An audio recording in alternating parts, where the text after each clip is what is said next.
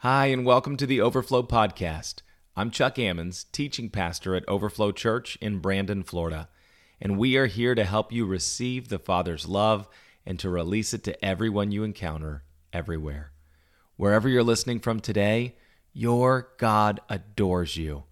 I pray this message elevates and ignites your faith. On this podcast, you will find biblical messages to activate your faith, as well as our You Asked For It series, where we address your questions about trusting God's goodness as Father and living out His fullness as beloved sons and daughters. To find out more about Overflow Church, visit us at myoverflowchurch.com or on Facebook at Overflow Church Brandon. We'd also love to encourage you to check out our book, Life in the Overflow, and its accompanying devotional at Amazon.com.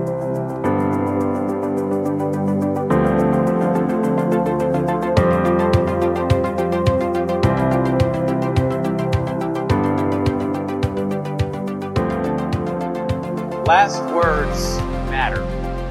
And whether it's Dorothy in the end of The Wizard of Oz finally understanding that there's no place like home, or whether it's the heart-wrenching goodbye of E.T. and his final words to Elliot where he points to his forehead and says, "I'll be right here," which I watched a clip and cried again this week when I saw that.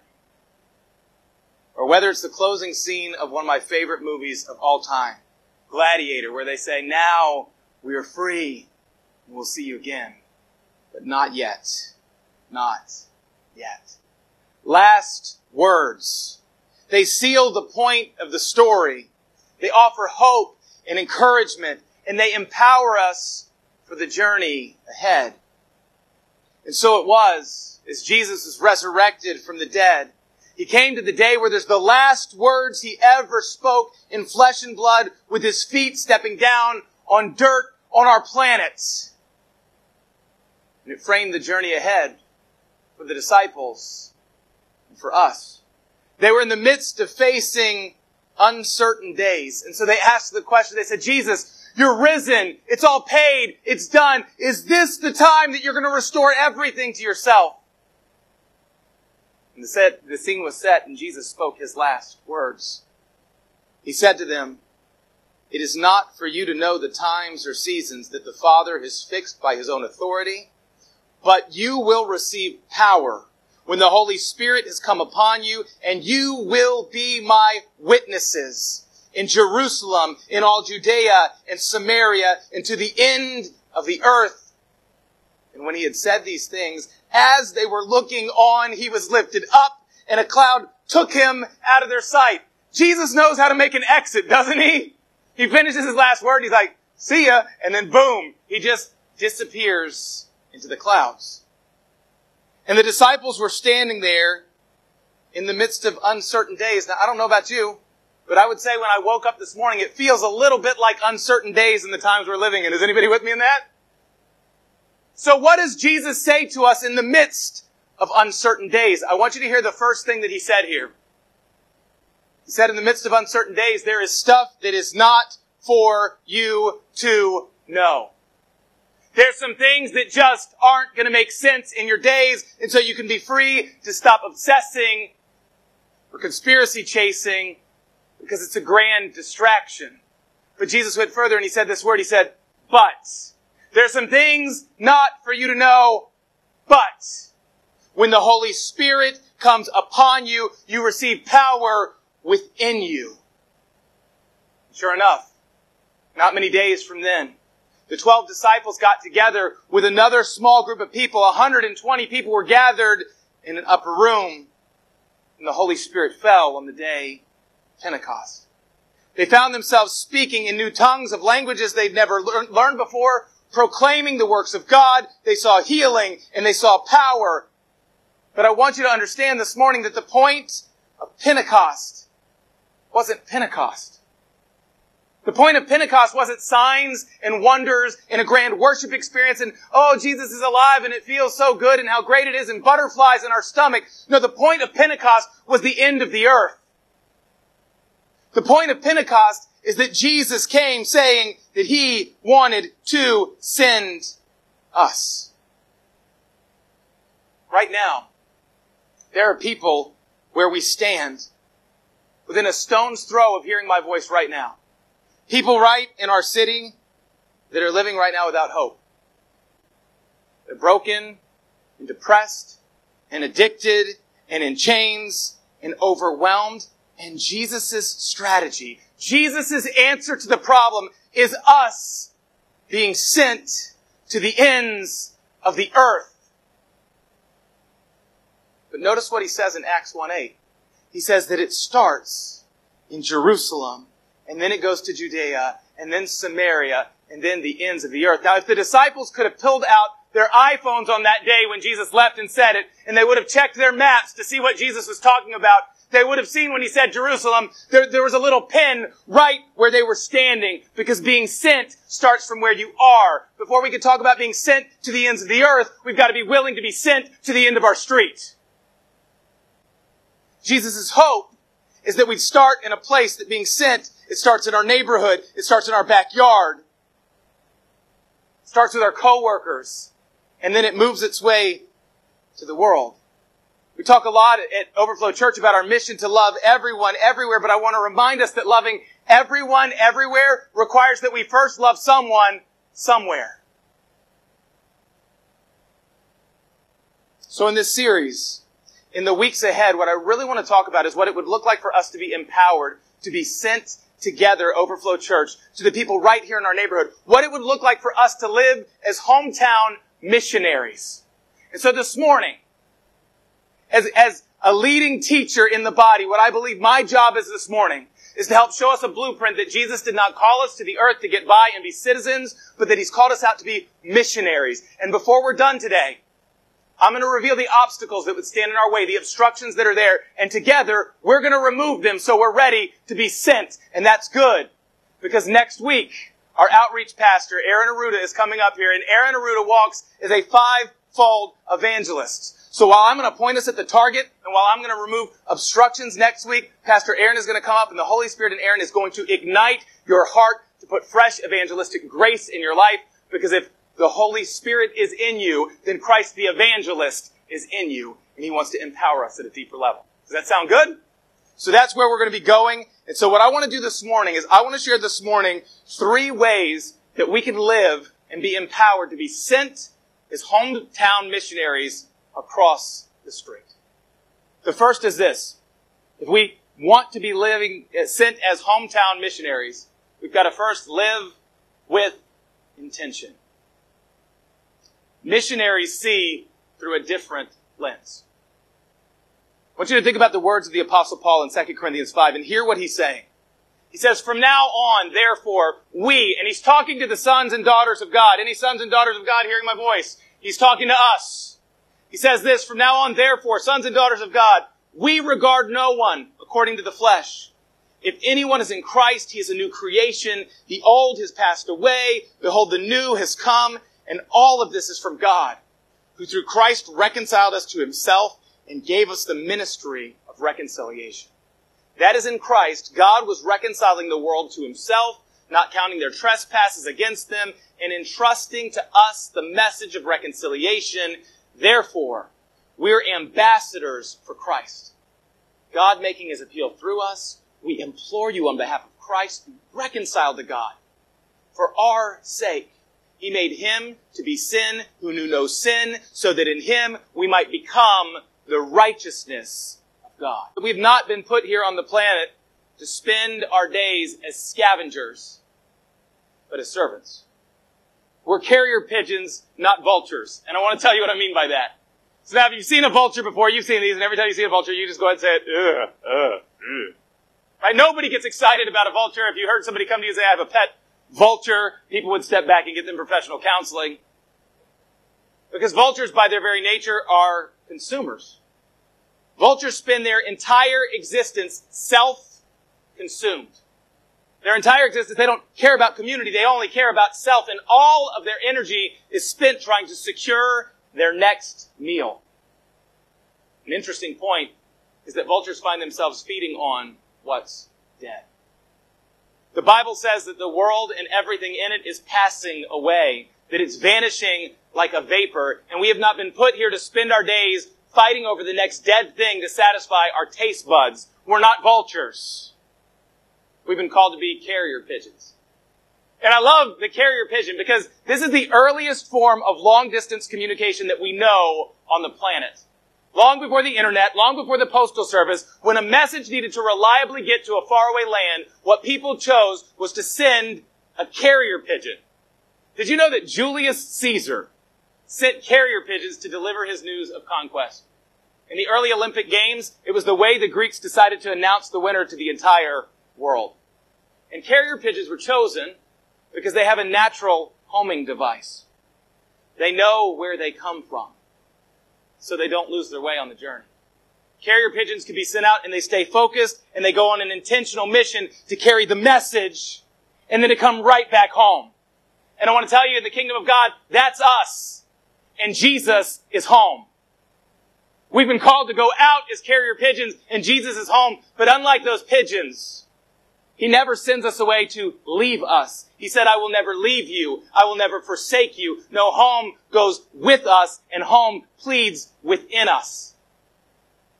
And according to Paul, what's the message that we go with? It's this. We plead with humanity as the Father that all of humanity can walk in the righteousness of God. That phrase in Greek literally means that you can be who you were created to be. We go to the whole earth and say, listen, no matter what you've done, there's still time to come home. Isn't that good? That's what we get to, I'm sorry, church, isn't that good? That's the message that we get to carry. How? We have to choose to see ourselves differently.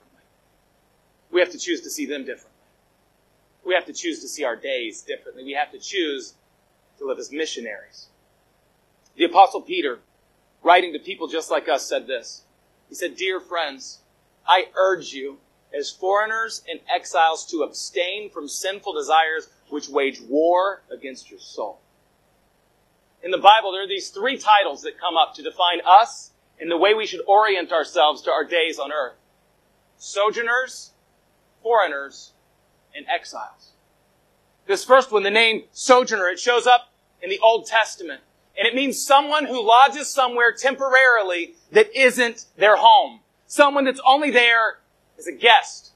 It would be the picture of a businessman who has work in town, and so he checks into a hotel to do his work.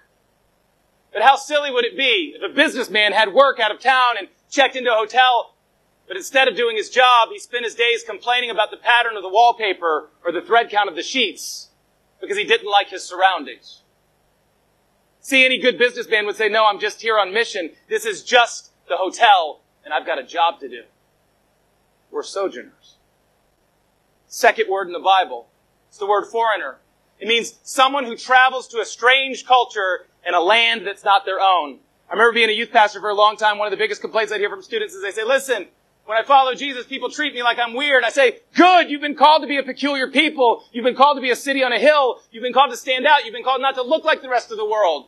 You're a stranger here. Now please don't just go be strange. Right? I think that's a message, another message for another day for some Christians is, you're called to be a stranger, stop being strange. But we're strangers on earth. We're foreigners. That last word is the word exile. This is probably my favorite of the list because the word exile, which Peter is using in this passage, it means one that doesn't live by the rights of the place they're in because their land they're in, they're not accepted as a citizen. You think, man, that seems like a negative title. Well, this is what I would say. If you find yourself coming into a land that you desire to be a citizen and you're rejected, that's a great tragedy. But what happens if you find yourself in the midst of a government and a system and a land that is greatly fractured beyond hope? That it's cruel, that it enslaves its people, and all of a sudden one day you awake to see that you're in its walls not to fit in, but to lead people out, because you actually belong to a law of a higher land. See, if you see that, then what you finally see is mission and glory. And according to the Bible, we are currently citizens of heaven, led by the higher law of love, and sent upon the earth to set captives free and to call them out. So because of this, Peter continues. He says, sojourners, foreigners, exiles, here's how you need to orient your life and your days. Therefore, with minds that are alert and fully sober, set your hope on the grace to be brought to you when Jesus Christ is revealed at His coming. and live out your time as foreigners here in reverent fear. What's he saying? He's saying that our lives here on this earth are beautiful, but don't for a second dare set your hope here. It will fail you. Don't set your hope here. Why? Because this world is just your hotel, but Jesus is your home. According to the Bible, we're already seated with him in heavenly places. So what is Peter saying? He's saying, listen, love your life. Smile and laugh and play and build, but don't set your hope here. Somebody needs to hear me this morning. There are dreams in your heart that will never reach their fullest potential in this life because you were created for another one. Somebody needs to hear it this morning because you're disgruntled and you're mad. Because you had a blueprint for your life, you put it in your journal and your day planner, you mapped it out, and God is not going according to plan. And somebody needs to hear me this morning that there are dreams that are not going to be fulfilled in this life because you were made for another one. And what happens is we think about heaven, and we think about precious moments, babies, floating around on clouds. But I'm telling you, the day is coming where we're going to awake and see that this was the dream, and that's the reality. Somebody's got to get excited. I got somebody with me this morning. But I promise you the day is coming, and we're going to find that all the time that we spent complaining about the pattern of the wallpaper and the thread count of the sheets was a waste of time. Because this earth is just our hotel. Jesus is our home. And he says, what I want you to do then is to set your hope on your home with him, which, by the way, your forever life with Jesus has already begun, which means you don't need to delay your joy anymore. That's why people ask me, people have seen sometimes, they say, man, something happened in your life and you're just deliriously happy. Does life just go easy for you? No. I want to tell you, if you want an easy life, don't try to build a church. If you want an easy life, don't try to step out and sometimes tell people in culture, especially an offense culture and a cancel culture all the time, that there's hope and that it's better. Don't go to people who want wrath and anger and tell them that they're required to forgive everybody. No, my life is not easy. No, everything is not sunshine and rainbows. So you say, well, how do you stay happy? How do you stay up? Because my hope isn't here. My hope's there. I'm already seated there. I'm called here. So as a homing pigeon, I'm living here to take people to go there.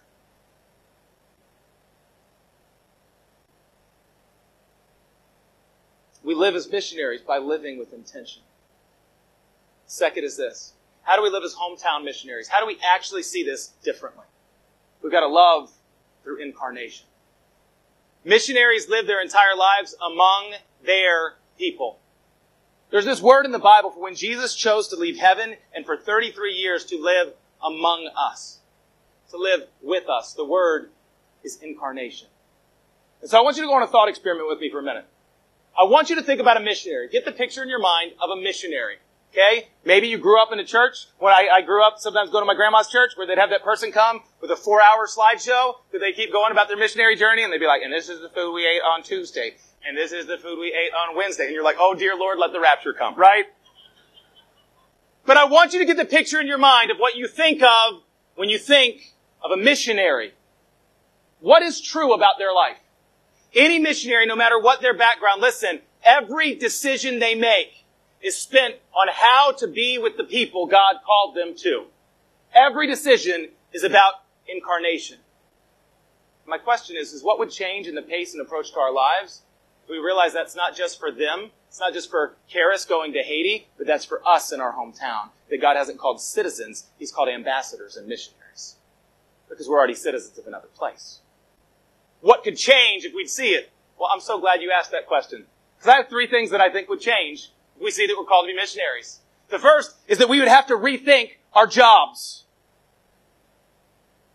Citizens obsess over finding the perfect job. But missionaries realize their job is simply to get where the people are.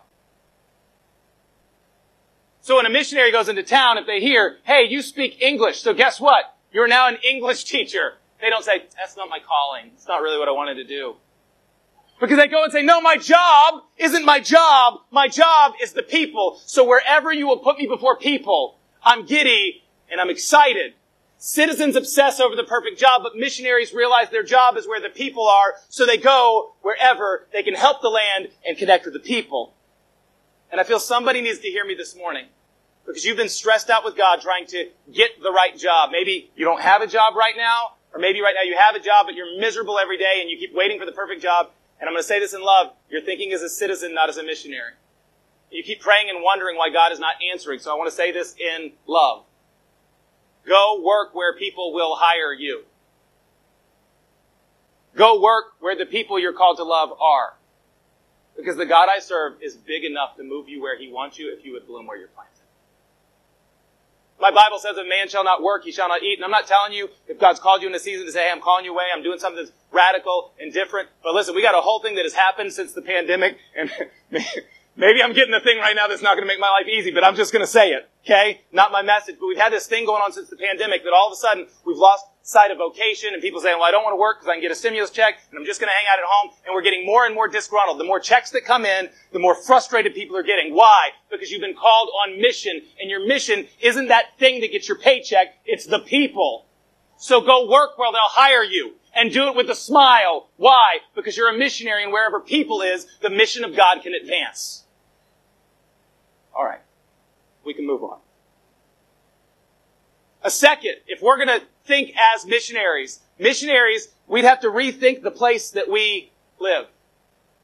Citizens make their homes their castles. Citizens choose their houses by the square feet, by the features, and by the privacy. If you're a citizen, your driveway is your moat, your garage door is your drawbridge, and your goal is to see no one. But if you're a missionary, you choose your neighborhood and your home and your floor plan by how you can foster intentional relationship.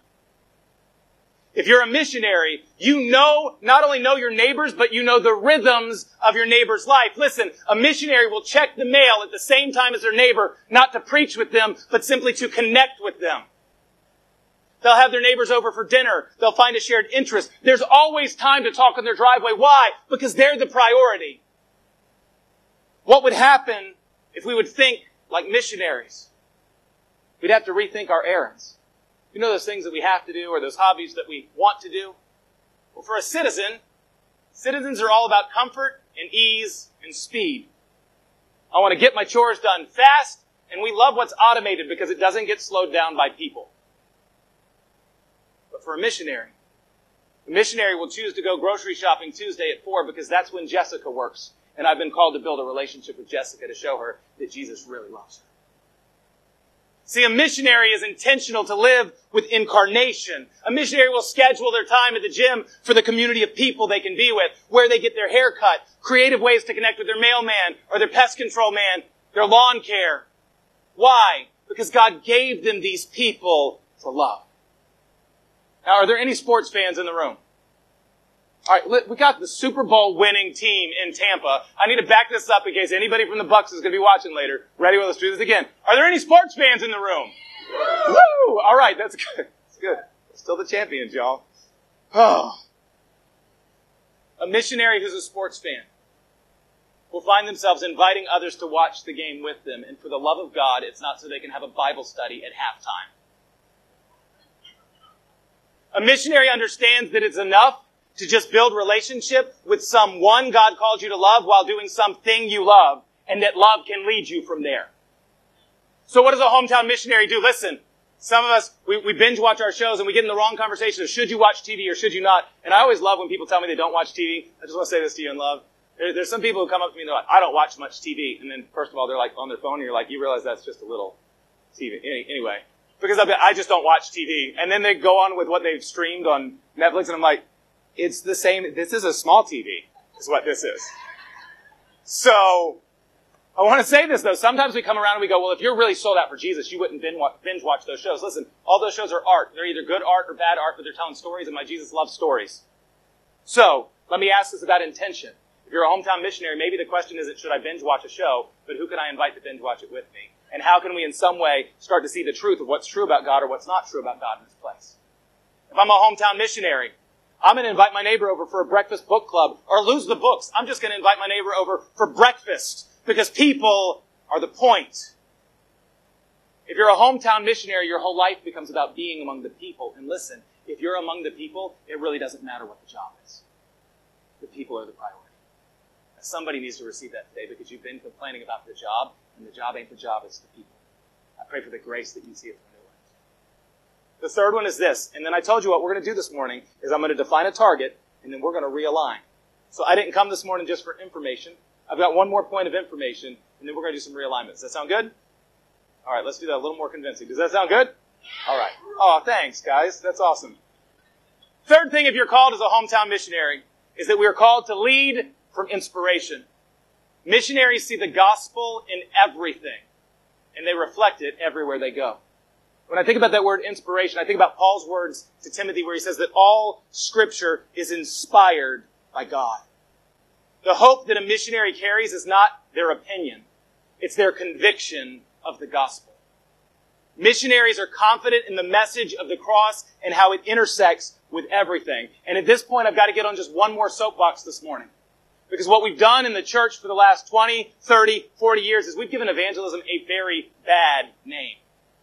When we talk about carrying the gospel, I am not talking about memorizing presentations, what I call Christian drive-bys. Okay? You hear drive-by shootings? No, these are drive-by savings. Okay? It's where Christians want to fly in, and what we decide we're going to do is to memorize a salvation plan, strategize how to artificially force it into a conversation where it's not going, and lead someone to a prayer with Jesus. And I want to say this in love. It is unnatural, and it's obnoxious, and we need to stop it. I can remember encountering this when I became a Christian. I was in high school. I'd come out of math class, and we'd be in the commons areas. One of my friends was coming into math class, and I was coming out, and they'd walk up and say, was the math test hard? And then before I could even answer, here comes Drive-By Saver. Drive-By Saver, zealous Christian, going to come in and save the day of a conversation they weren't even invited into. And they hear, was the math test hard? And they say, the real test you should be worried about is the test of life, if your name will be written in the great book. And so here's a math problem for you. 1 cross plus 3 nails equals 4 given. Ha ha ha. And then they drop a gospel track and they're gone. Drive-by saver, it happens at your job. When your coworker brings in donuts, and that one Christian is not being a stranger, they're just being strange, answers by saying, no thanks. I only eat the bread of life. It's the only thing that will ever satisfy. And they drop a gospel tract and run off to confuse the next soul. If you are afraid that being a carrier of the gospel means you must learn a canned sales pitch that don't sound like you to get someone on a Jesus hook, take heart, because good missionaries never do that. Why? Because good missionaries build long-term relationships of trust and depth over time, because they actually see and want to know and love people. They don't treat people as projects.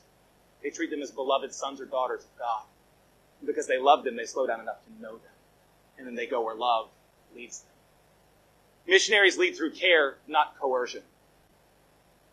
That said, the deepest need of every human heart, if you want to know what we're all longing for, no matter what the label is you put before you, somebody says, I'm Republican, I'm Democrat, I'm Buddhist, I'm Christian, I'm gay, I'm straight, I'm bi. We can throw all the labels and all the letters we want, but the need of every human heart, what we're really longing for, is Him. We're longing for Jesus. And if we're going to love people deeply, it means that we need to be confident in the gospel of how to lead them to encounter Him.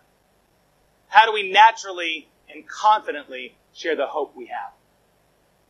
The best verse I've ever found in the New Testament that has helped me is in Colossians chapter 4. The Apostle Paul makes a 3-point prayer.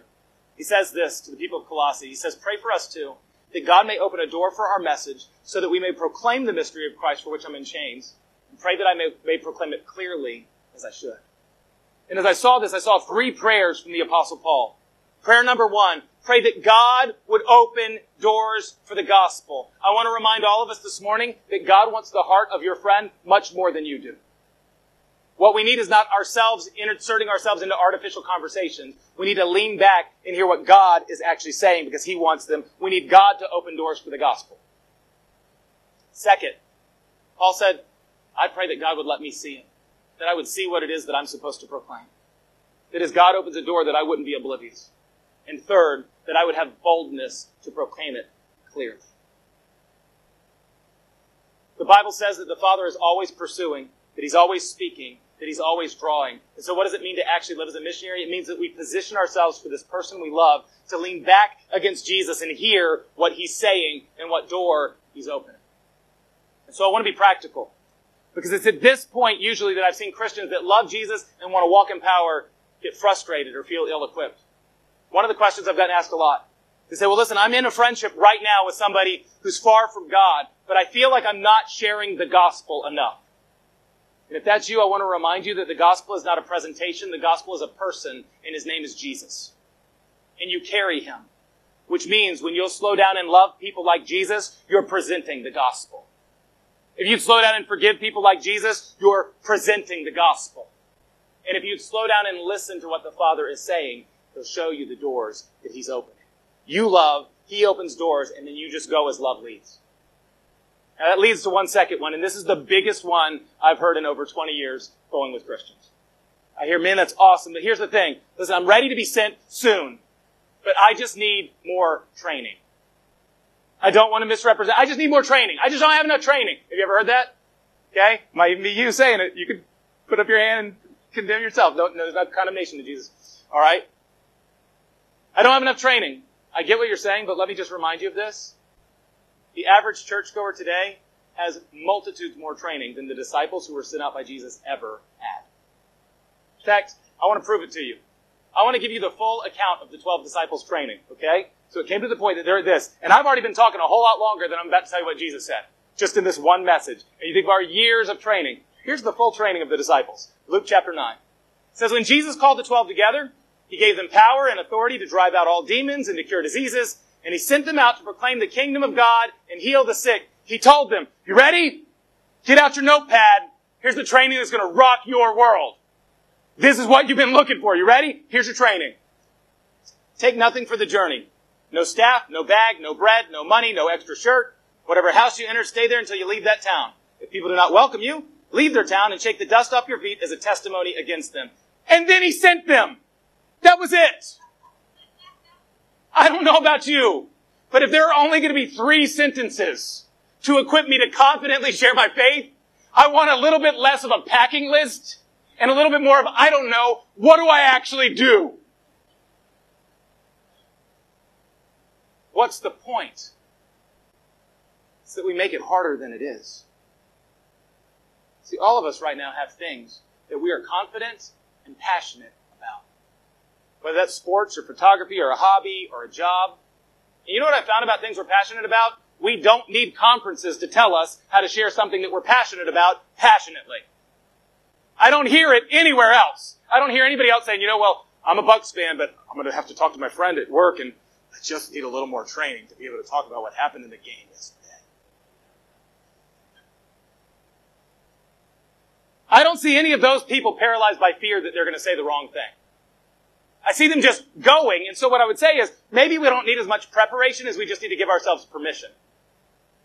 Because he gave them power and authority, and he gave it to you. So my best advice today is, don't overthink it. Be fully you, fully in love with Jesus, for the people that Jesus put you with, because that's why he sent you. Now that said, I want to make one second note. The disciples did have more training. They had a lot more training than this. But it didn't come from a class, or a church service, or a conference. It came from a choice to live in community. See, they had seen him do this hundreds of times before he ever sent them. They'd heard how he prayed. They prayed together. They ate together. They helped him with some of the miracles that they walked out together. They spent their lives together. And I would say humbly to us, maybe the reason the modern church is living in an age where we have more info and less in the field is because our solo culture has lost the art and the priority of being equipped in relationship. Maybe the reason we've got more info than we've ever gotten, and more Christians going, I just need another conference, another class. I'm just going to sign up for this $69 class online. This teacher's really good, and they're going to get me there.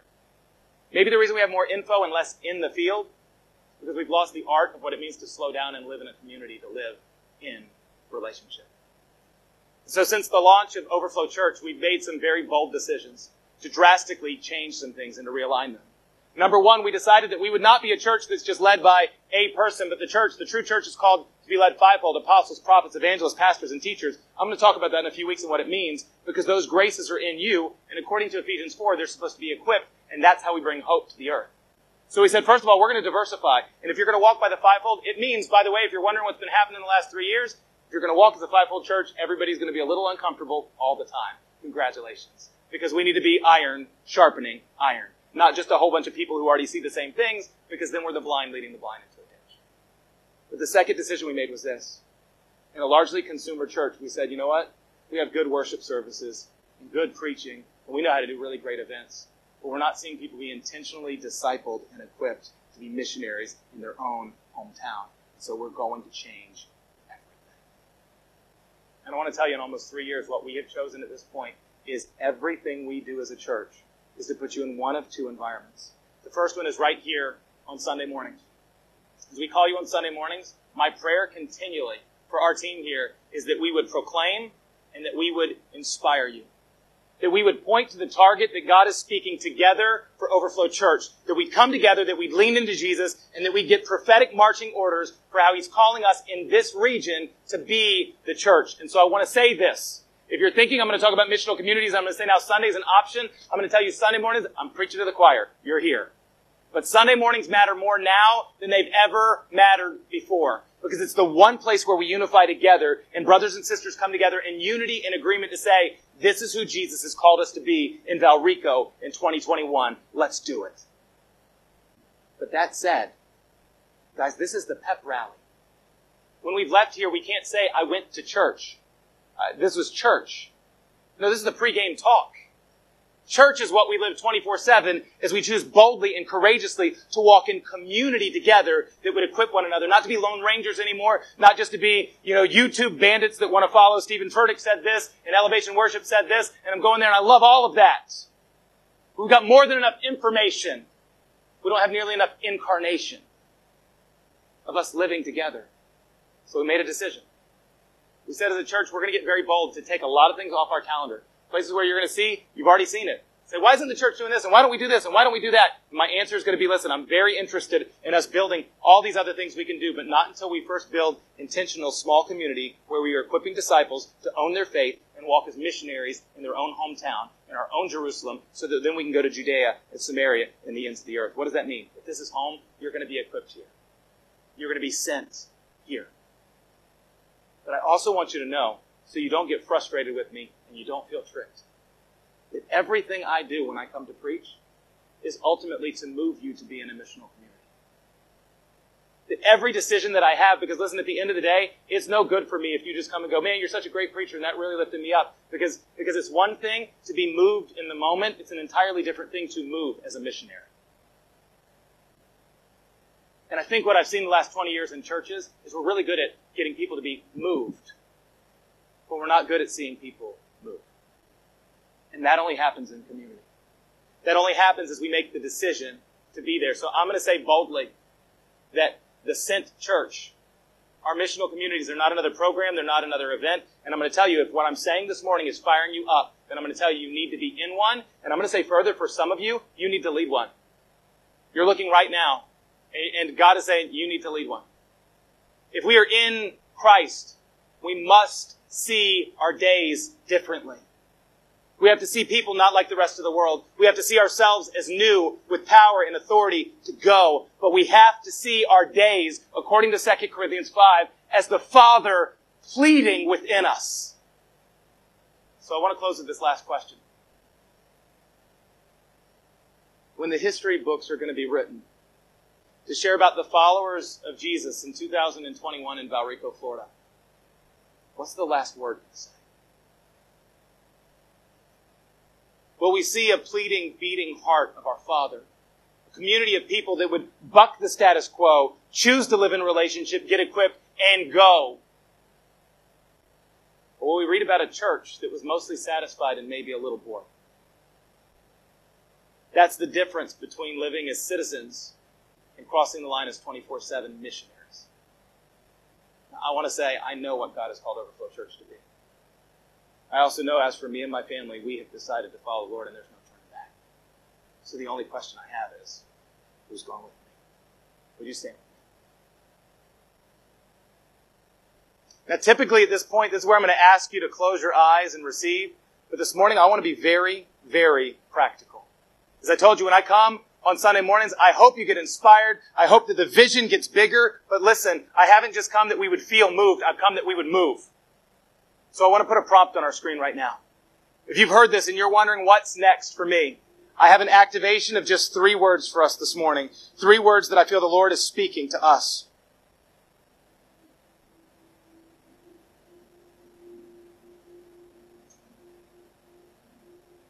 Who, how, now.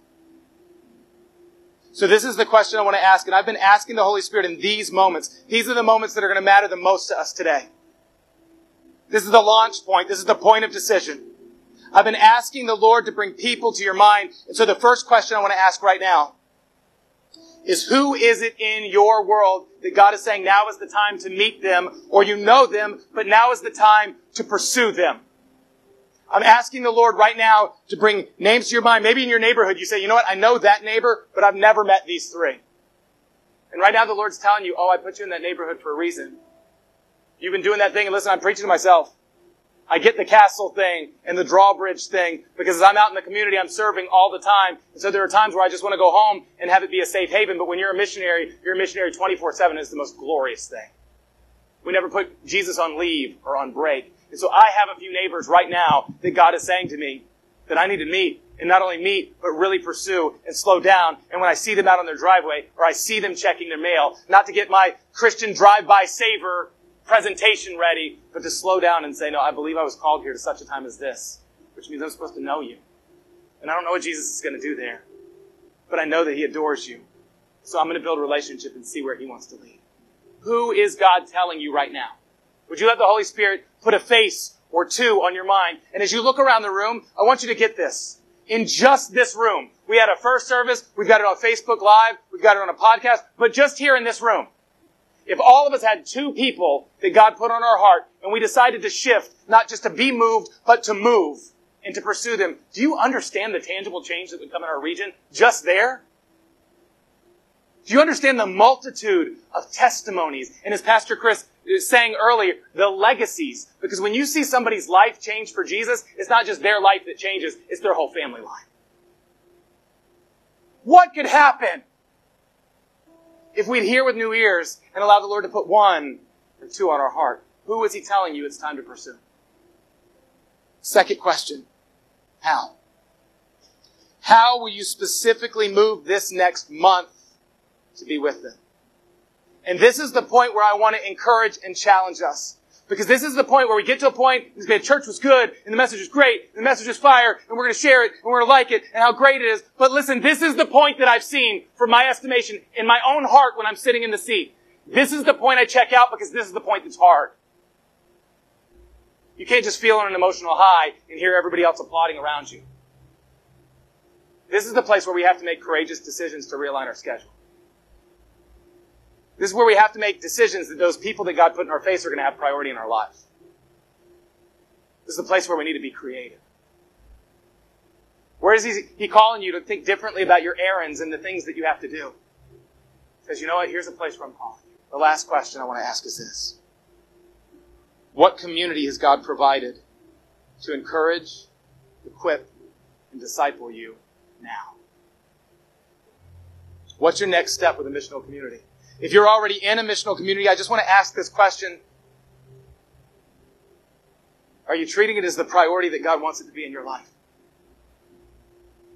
Are you really plugged in? Is He saying, no, we need to be there, and we need to charge each other up that we're living this? In fact, I'm going to ask every missional community, if you can screenshot this, I'm going to ask every missional community in our church that you would talk about this week together. How do we live this out? But as I said, for some, God's telling you this morning the next step is you need to be in one. Or that you need to lead one. I want to promise you, if you take this prompt before the Lord, the Holy Spirit will speak and He will tangibly change lives. I believe I've shown and I've shared this morning why none of us have been called to be citizens here, because we're already citizens there. We've all been called to be missionaries. And if we've been called to be missionaries, there are faces in your world right now that matter, which means there's a strategy right now and there's a community right now. In just a minute, I'm going to pray, but this is the launch point. I'm going to ask right now where God is calling you to either join a missional community or to lead one. And I want to be honest, because for some of you, you've been with our church a long time. You've been with us through What we had at touch groups and family groups and small groups and purpose groups, and you've seen all of it. And you know what it is to be in community. And maybe you've gotten tired, or you've gotten hurt, or you've gotten jaded, or you've come since we've been Overflow Church. Maybe you heard one of these charges and you came and talked to one of our pastors and you said, I want to join a missional community, or even I want to lead a missional community. And somewhere it just didn't pan out. You tried one, it didn't work. Or maybe on our side we dropped the ball, and I want to say to you, if that's true, I'm so sorry. The move to become a fivefold church has been one of the hardest things we've ever attempted to do. It's been beautiful, but it's been tough. And the move to see small groups not as another program to add to our calendar, but the lifeblood of the church as a missional community has taken time. And it's been difficult, but I want to tell you boldly, we're there now. This is not something else we're trying. So if you've tried before and you've been burned out and you've missed it, I want to repent to you. But I'm asking you today to step out. I'm asking you today to believe again. If Overflow Church is your home, I want to say boldly, you need to be in a missional community or you need to lead one. So this is what I want to do. I'm going to ask Pastor Aaron, our outreach pastor, to just come right up here up front. And in just a minute, I'm going to pray and bless us. But Pastor Aaron is going to be down on this side, that if the Lord has told you, yeah, that's it, I don't have any other answer, but I need to be in a missional community. Or maybe you're getting to the place that you're in a missional community and God says, hey, something needs to change within your missional community. I'm going to ask if God's giving you a next step that you would come and talk to Pastor Aaron. She's going to be ready to greet you here, and she'll be here all the way to the end of the service. For some of you, God's saying it's time to lead. It's time to step up. I'm going to be standing right down here on the other side, and I'm going to ask you to come to me and say, God's telling me it's time to lead. I don't have any other answers. And you know what? We'll walk it through from there, and God is going to move. But the goal this morning for us is not that we'd simply be moved, but that we would choose to move together in community as Hometown Missionaries. Let me pray for us. Father, I just ask right now for each of us that you would speak boldly. I believe that you have faces and people. You have a who. I believe that you have a how. I believe that you have a strategy of where you want us to walk. But I believe with all of my heart, Jesus, where we've missed it so many times is we hear these messages as Lone Ranger Christians. And we think, I'm going to be fired up enough. I'm going to prioritize it enough. When you've called us to belong to a community that will equip, encourage, and deploy us together. So I'm asking right now, Father, for boldness. I'm asking that you would send us. If God is calling you to join a missional community or lead, I'm going to ask you to go ahead and step out from your seat and come either there to Pastor Aaron or to come to me. Father, I'm asking this week, thanking you for the faithful feet of sons and daughters who bring good news. I pray that you would encourage. I thank you for my friends here and how they carry your tenderness and your love and your affection. I pray that you would give them confidence. I pray that you would connect them. Make us one together. Lord, we want to live as sent.